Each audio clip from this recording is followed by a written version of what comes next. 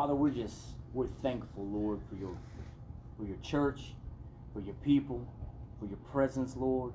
Father, I pray tonight, Lord, with these that are gathered here, Father, we'll pray a prayer for this nation. We pray a prayer for the condition of the nation, Lord, the people, God, that live in this nation, Father God. We are in a dire straits, God, it seems, Lord, that we are in a place, Father, where people just don't know what to do anymore. Father, I pray your hand upon this country. Father, I pray your hand upon on the church itself, Lord. I pray that you begin to divide and strengthen, Father God, your children, Lord. I pray that you begin to move upon our hearts, that we begin to push away from this world, Lord, and become closer to you, Lord. That we divide ourselves from the things that distract us, Lord God, and that pull us away from you. Father, tonight, Lord, I pray, God, that your word would seep deep into our hearts, Father. Not just something we hear today, Lord God, but that we keep with us long after, Father God, our time in this place is spent, Lord. I pray, Father God, Lord, for the hurting and the broken, Lord God. And I pray, Father God, for your children, Lord God, that they would rise up, Lord God, begin to take up arms, Lord God, and take their rightful place as watchmen, Lord God, in your kingdom, Father. Thank you for this opportunity tonight, Father. And we just give you praise and thanks for all things. In Jesus' name we pray. Amen. Amen. Amen. Thank you, Lord.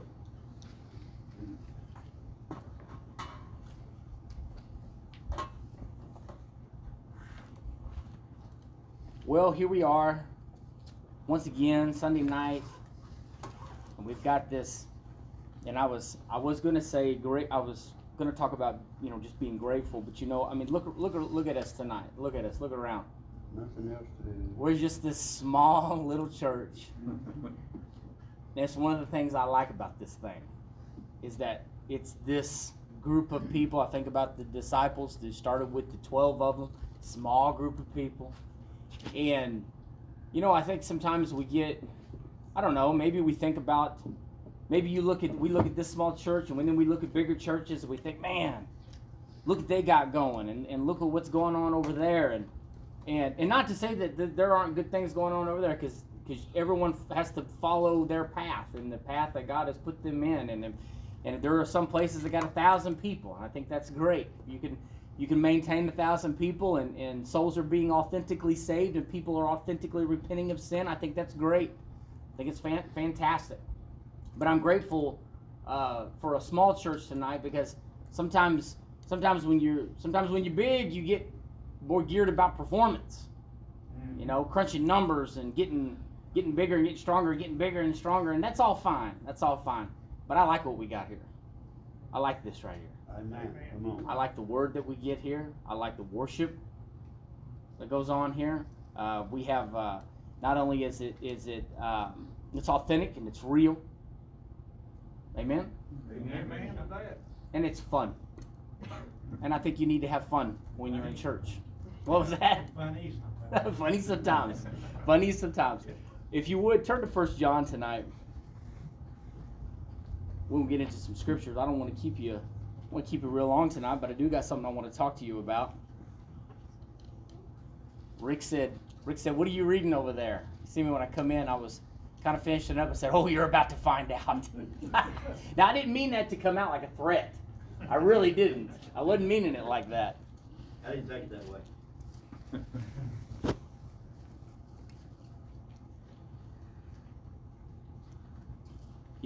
Over the years of just reading God's word and looking at what He says, there are things that He says in His word that are very explicit and very specific, that give us direction, give us a bar to shoot for. I was talking about a bar this morning. I think having a bar to shoot for is very important. As Christians in Christianity, especially in Western culture Christianity, we need a proper bar to shoot for. So many people are shooting for so many other things, and they're dragging Christianity along with it. And I think it's really, really important for Christians to have an authentic spiritual bar to shoot for, and to get specific instruction out of God's word, and then look at what thus saith the Lord, and look at what things that we have been given in God's word that are very blatant and very obvious to you and me, that we have to grasp and get a hold of. Our society is struggling to keep itself above water. And I mean that in the sense that it's kind of like the water is right up here and it's going into the nostrils and it's on the verge of drowning. I mean, it's in a dire situation. And of course, it was dire in 2020. It's dire in 2023. And it just progressively gets more complicated. God's people need something to make sure that we stay separated from the craziness that's going on in this world and in our country. We need something concrete, right? We need something clear and concise. And so there's some scriptures here I want to cover with you in 1 John chapter 2.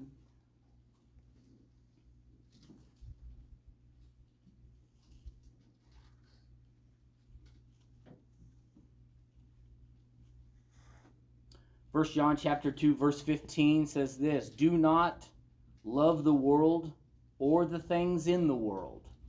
And when I read that, and I've read some different, over the years, different scriptures at different times and looked at interpretations, and I thought, okay, well, that doesn't quite mean it that way, because the translating, and I'm not saying you have to look into this, but I've looked into the translating from the Greek coming into the English language, especially the English language. That is a hard translation. That is a real hard thing to get, because there's certain words that just simply don't exist. The alphabet being completely different. I mean, there were just things that it's just hard to convey going from the Greek into the English. And then when looking at these scriptures, and when you get a hold of something and you research that and you see, yeah, he's telling us something very specific here, very specific about how to operate in the world that you and I are living in. And it tells us here, do not love the world or the things in the world. It's almost like a warning, right? So when I tell you right up front, don't fall in love with this thing. Now, the word that I want you to get a hold of tonight is the word love. Now, when it says it here, that is agapo love. Agapo love. Not agape love. That's agapo love. That's, if you were looked at it in the Strongs, it'd be G25, I believe. G25. And that would be being friendly or being a friend to. And so the scripture is telling us here, don't become friendly with the world. I thought, well, I want to be a friend to people. I want to be a friendly individual. Now, this is talking about something else. And it's about to get into some details here about the condition of our world and the condition of things, because there are ramifications to becoming friendly with the world and the things of the world. And when you're in Christianity, you know that the Bible talks about old things are passed away and all things have become new. Right? If you're a Christian, you're a new creature. You've become a new individual. So all the old things that were attached to the old individual, they go away. They pass away. Now, what I've noticed, and you probably noticed too, that over the years of serving the Lord, that even though I get this, they come knocking sometimes. And in a way, what they're asking is, can we be friends again? You think it might be okay that I come and stay with you for a day or two? Can we hook up and just reunite for a little while, have a good reunion? And what we get in God's Word is telling us explicitly and very specifically, do not become friends with the world. Don't do that. We find out that with friendship comes disappointments. John and I were kind of messing around with this conversation the other day, and I had an experience, and I won't go into a lot of detail, but there were some things that God brought to me in my own life, and a lot of times what happens is when we go through life so fast-paced and we go through so quickly that sometimes we miss it, and sometimes we don't realize that we've been affected by things that have happened in our lives. Affected by disappointments. things that have hit us. And we don't even realize it. We just, because things are so fast-paced and they're constantly moving, that we don't really consider it. We just take the blow and we just keep moving. And in a sense, that's good. But a lot of times what happens is we get disappointed in things. We get disappointed in people. We get wounded or we get hurt. And it affects us and it changes. We don't act the same anymore. We don't do things the same anymore because we're trying to cope with disappointments. I think about the story of Job. I mean, my goodness, nobody could have been more disappointed than him. I mean, the guy's just cruising along. He's trying to live life. He's trying to do everything he can to serve God. And it just seems like everything is just stripped away from him. Now, God vindicates, absolutely. But life has got a lot of hurt in it. It's got a lot of things that try to weigh us down and disappoint. And what I've found is disappointment is inevitable.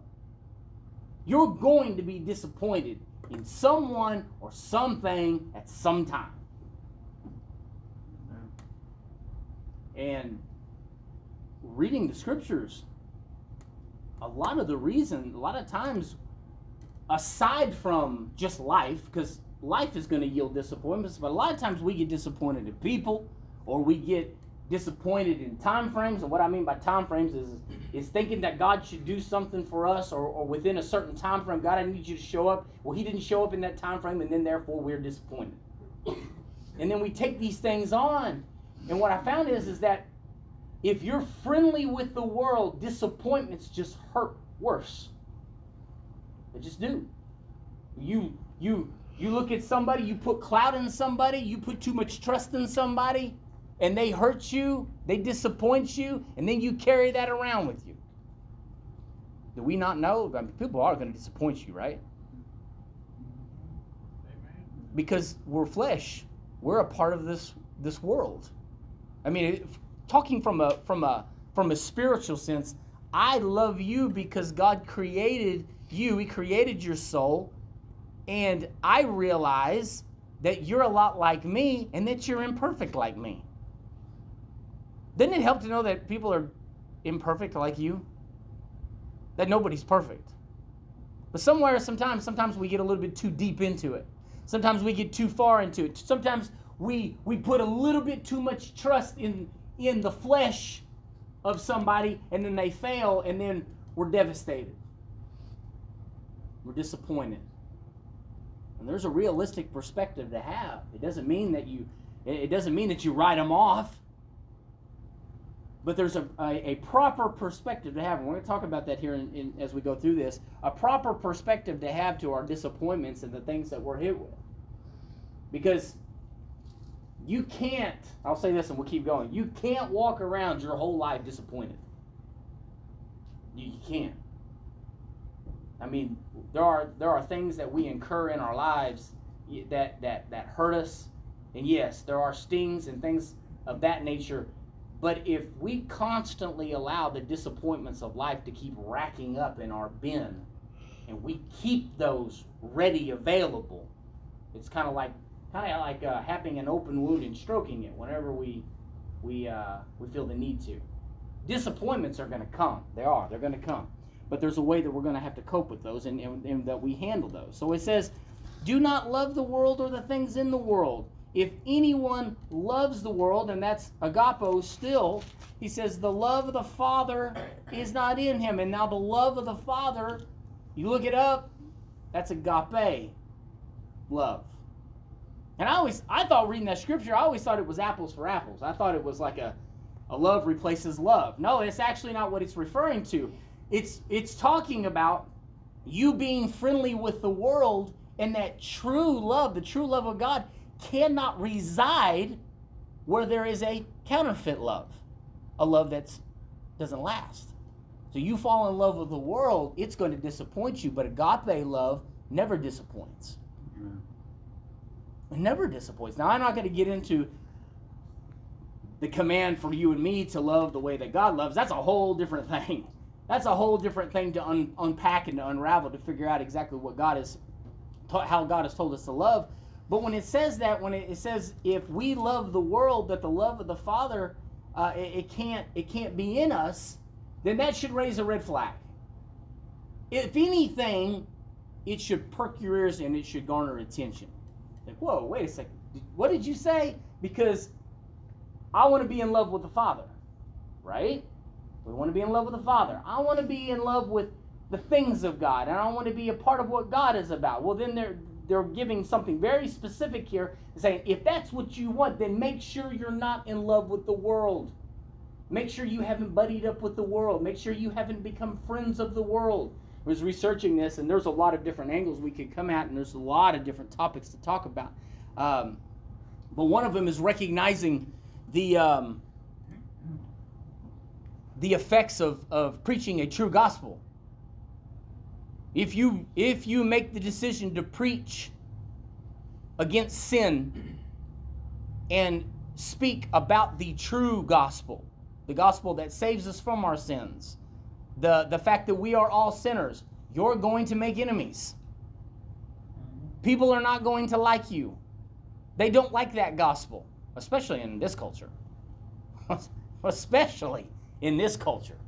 People are in a place now where I think that we're past the point now. I think we're past the point. People do not want to be told they're wrong. I think there's even a struggle. If I can go this far, and this is why I've been really looking at this from the church standpoint, I think there's even a struggle within the church itself as a whole. Struggling between, do we go this way or do we go this way? It's like they're riding the line, and there has to be a decision made. Are we going to commit to the true gospel, or is the church going to take the counterfeit gospel? Which means, with the counterfeit gospel is, we don't talk about sin. We don't talk about those things. We kind of just let that thing slide by, and God loves us all just how we are. That's not the gospel that I've been associated with since I was a kid. I mean, even in the Baptist church, they was telling me to repent of my sins. And so here we are now, and we've got very specific instruction, and the instruction in the culture that we live in now is, I mean, this is life-saving information. This is the kind of stuff that separates truth from fiction, from right from wrong, knowing the path that we need to take and understand where we're currently at. That if I can't detach from this world, if I can't defriend this world, if I can't get away and put away the things of the world, then I can't authentically be in love with Him. And the Bible tells me that that doesn't actually dwell within you. That's bothersome. That's a bit troubling to think of. So I'm thinking, okay, what, give me some sort of direction here. Well, let's get some direction. For all that is in the world, the lust of the flesh. What is the lust of the flesh? This is referring to physical temptations, sexual temptations. We could probably lay out a pretty good laundry list of temptations that are associated with the physical fleshly body. This is talking about and referring to the temptations, and then obviously sexual temptations, just temptations of the body. What about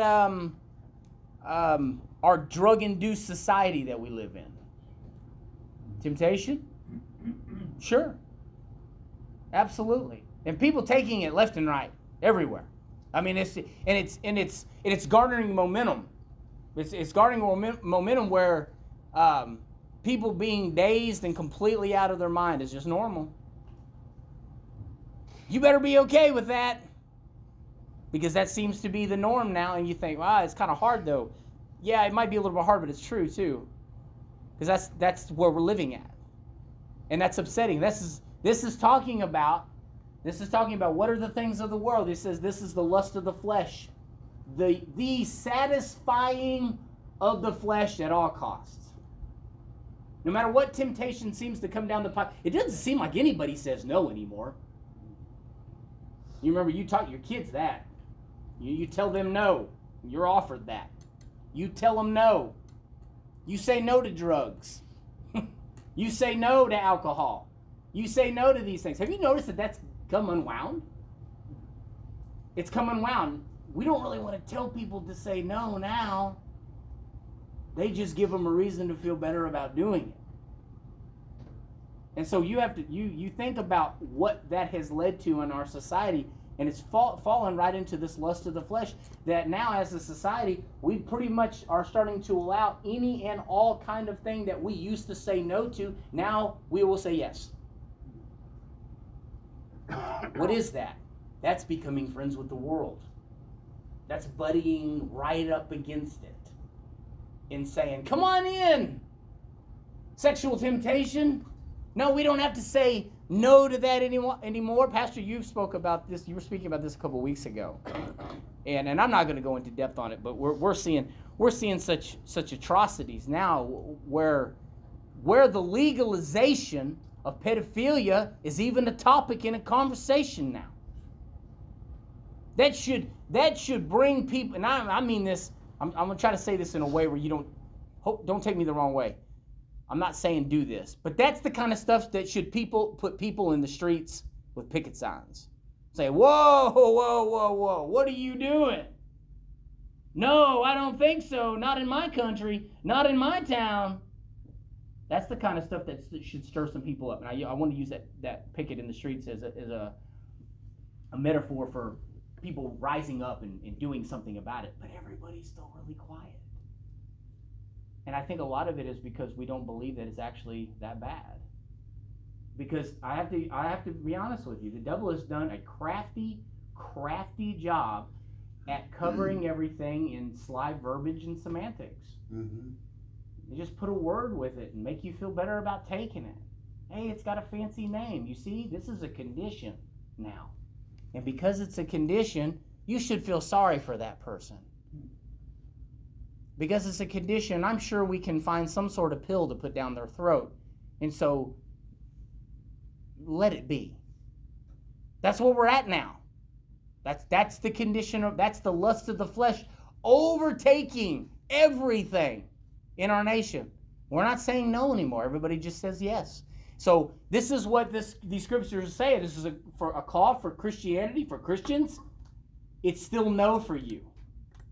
And I've said this over the years. I said a lot of the things that I have dealt with, and I'm still, listen, church, I'm still grappling with some of it. That a lot of the things that I have been when I've come before the Lord, the answer's been no. Lord, what about this? No. What about this? No. Well, man, that seems kind of hard. You say no a lot because no is directional, right? No gives you direction. It gives you something. It gives you something to go by. It's like, oh, I'm going to go this way, and he says no. Oh, okay. What does that mean? That means I'm going to have to come back on my path, or I'm going to go in a different direction. What does yes mean? Well, in our country, being the fact that you can pretty much make up whatever narrative you want, yes is destructive. Like anything and everything, whatever you want. Well, however you want to do it. You just name it. And the answer is yes. That should be concerning to us, that our society has turned into a yes society. And for Christians, for us, the answer should be still no. And because it is difficult sometimes to look across the way and look at someone else and say, but it's okay for them. Why are they getting to do that? Or why are they allowed to do this? A lot of the times, being told no will frustrate you. It's not easy to sit in a church service and hear a pastor give out a lesson or give a word out and think, man, can we ever hear yes at some point? Why do we always got to hear no? No, that's not right. I shouldn't do that. No, I have my hand in this. Get your hand out of that. You always feel like you got your hand in the cookie jar. You know, it's like, nope, not there. Nope, get your hand out of there. Nope, said no to that too. I'm like, oh, okay. That's good. You need that though. You need it. You need guidelines. You need structure. Can you not see that our society is destructuralizing? Destructuralizing. There's no structure anymore. Destructuralization comes with never being told no. Because you can't have a structure and tell everybody yes. You can't. You absolutely can't. You can't do that. It's kind of like I could relate it to anarchy. Anarchy is everybody is yes. Yes. Can I go pillage? Yes, sure. Can I go burn? Yeah, sure. Yes. And so that's where we're at. Lust of the flesh. Lust of the flesh. You got to consider that. Okay. The lust of the eyes. The lust of the eyes is directly connected to greed, envy, and extravagance. Greed. Giving you a number on greed. And I'll use this as a base point. Sean, was it Marcello that was talking about if you make between $30,000 and $40,000? Yeah. If you make between $30,000 and $40,000 a year, you are in the 1% of all income in the world. World income. Now let me say that one more time. Grasp it. If you make between $30,000 and $40,000 a year, you are in the top 1% income in the world. Does that even compute? It's like, when you're waiting on something to load, that's what my brain is doing when I hear that number. I'm like, it's loading. Are you kidding me? 30 to 40,000 in the top 1%, that puts you in the top income in the world. We don't even realize how good it is. We don't even realize the affluency. We've become so accustomed to it that it's normal. Greed is normal to us. Normal. Well, what is greed, though? And I think we have to redefine that for just a moment.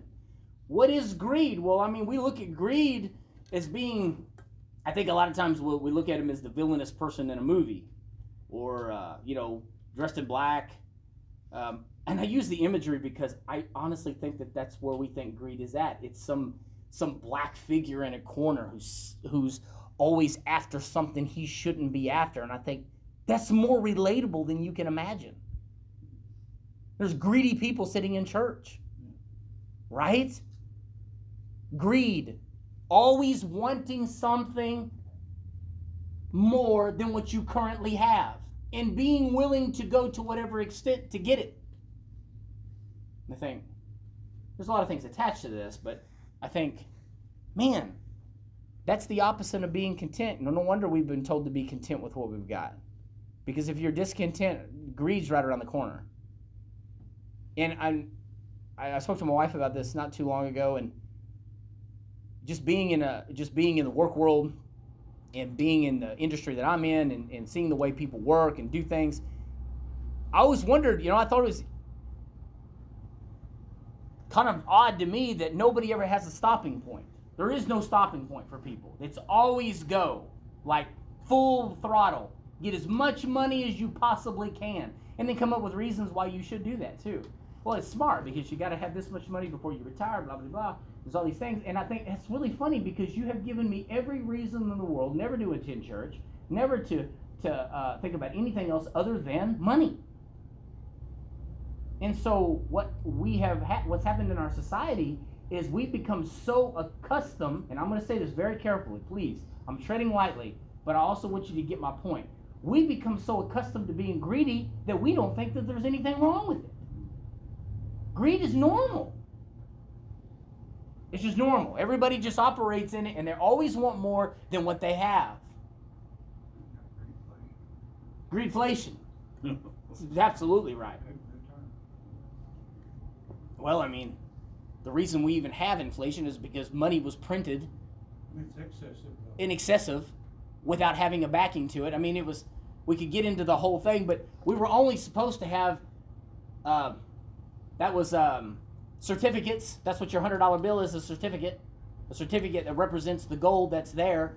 But because now the paper money has outweighed the gold so much that they just print it for the fun of it. That's where inflation led to. It was because of greed.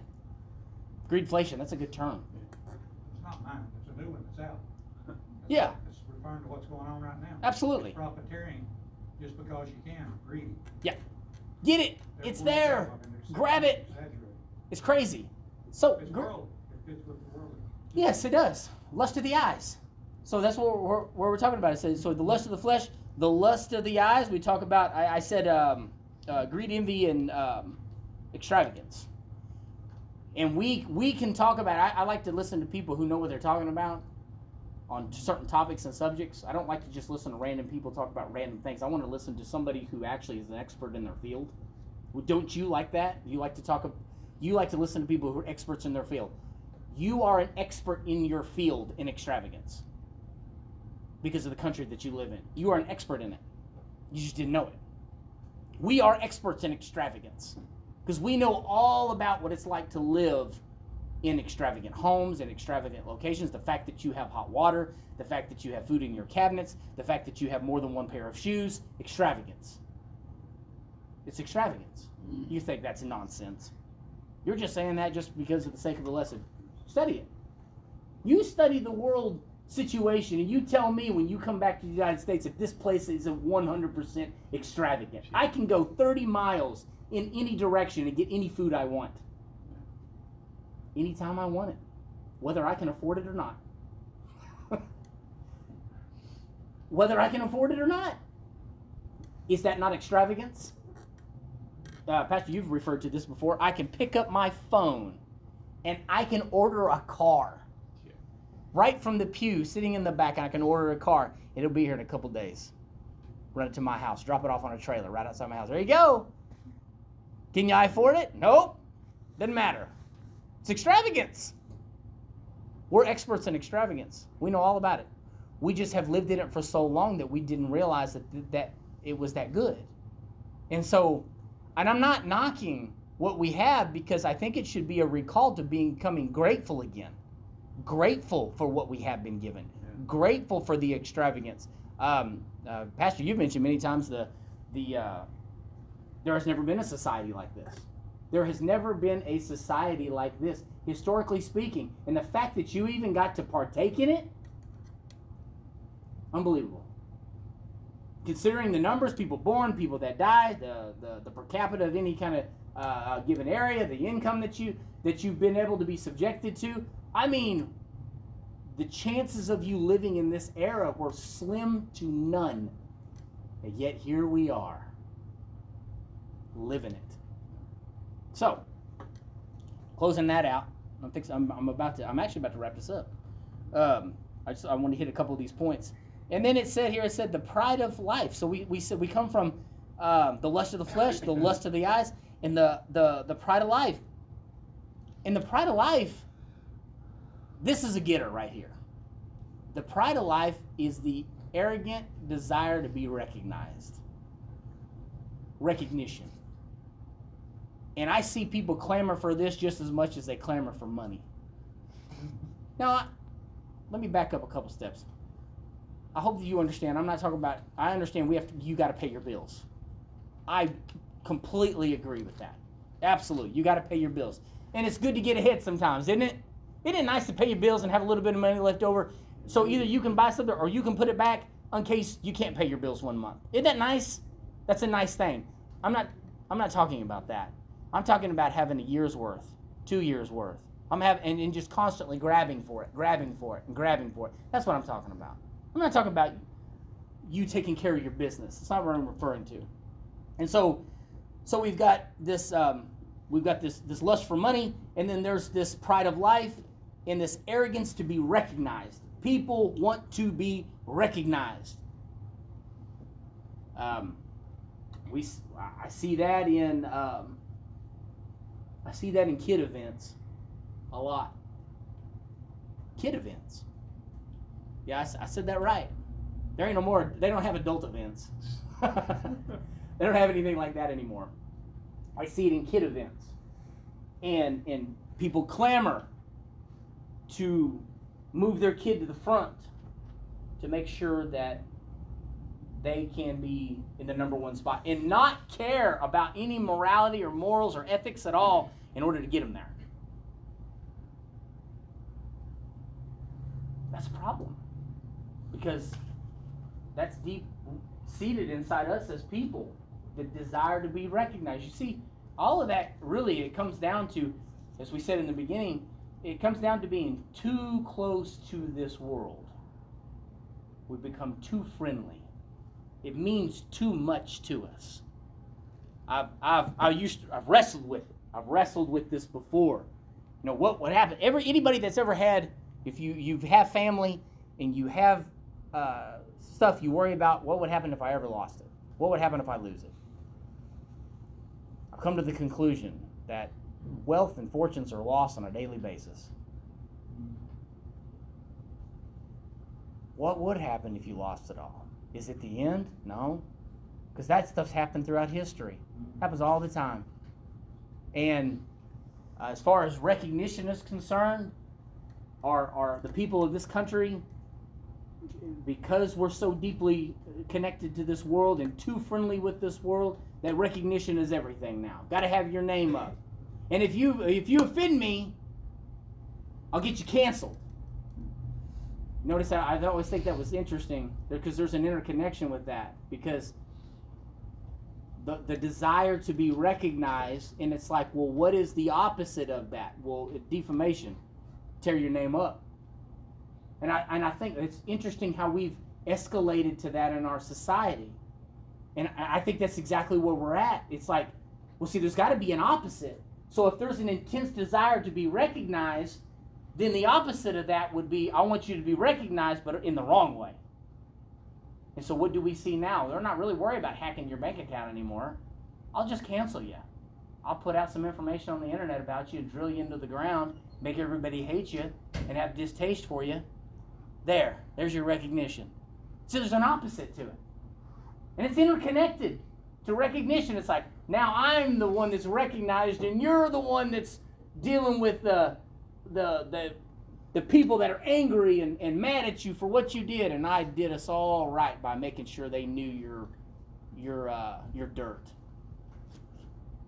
That's where we are at today. And it's sad. So, ending this out, said the pride of life is not of the Father, but is of the world, and the world is passing away. What does that mean? That the world is passing away?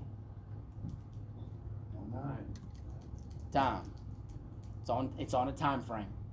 It's fixed. It's going. It's moving. You can't shake it. You cannot change time. And it says right here, it's passing. It's moving by. So what is these scriptures telling us? It's talking about preparation. It's talking about make sure you're on the right side of this thing. Make sure you're not so close to the world that you forget that you cannot be of this world if you're going to be of the Father. And the world is passing away and the lust of it, but he who does the will of God, he abides forever. And we could easily interconnect that with our eternity, right? I don't want to be, when this thing wraps up, I don't want to be caught being friends with the world. I don't want to be having to explain myself why I was allowing the lust of the flesh to take place in my life, or the lust of my eyes, why I didn't say no and I always said yes. Don't you think that's probably going to come up when you stand before him? Pastor, you said it this morning. He's going to bring the word out as a measuring tool. Oh yeah, it's coming. He's going to say, let's find out how you measured up. And I don't know if he's going to drop it or not, but it would be intimidating. Amen. These scriptures tonight are just a piece of some things that God has been dealing with me about. And I hope these scriptures are something that you can really meditate on, because I think there's a lot of work to do here in these scriptures. Just these ones that we've covered tonight, there's a lot of work to do. We've got some things to work on. Making sure that we're not too friendly with this world. We're not too attached. If we've become too friendly with this world, then the love of God is really not existing in us like we think that it is. Because I flip that coin. I try to flip it. If I am in love with the Father, then I'm going to want to get rid of the things that are distracting. I'm not going to want to be close to the things of this world. I'm going to want to get away from them. And I think that's something to measure ourselves against. Would you stand tonight?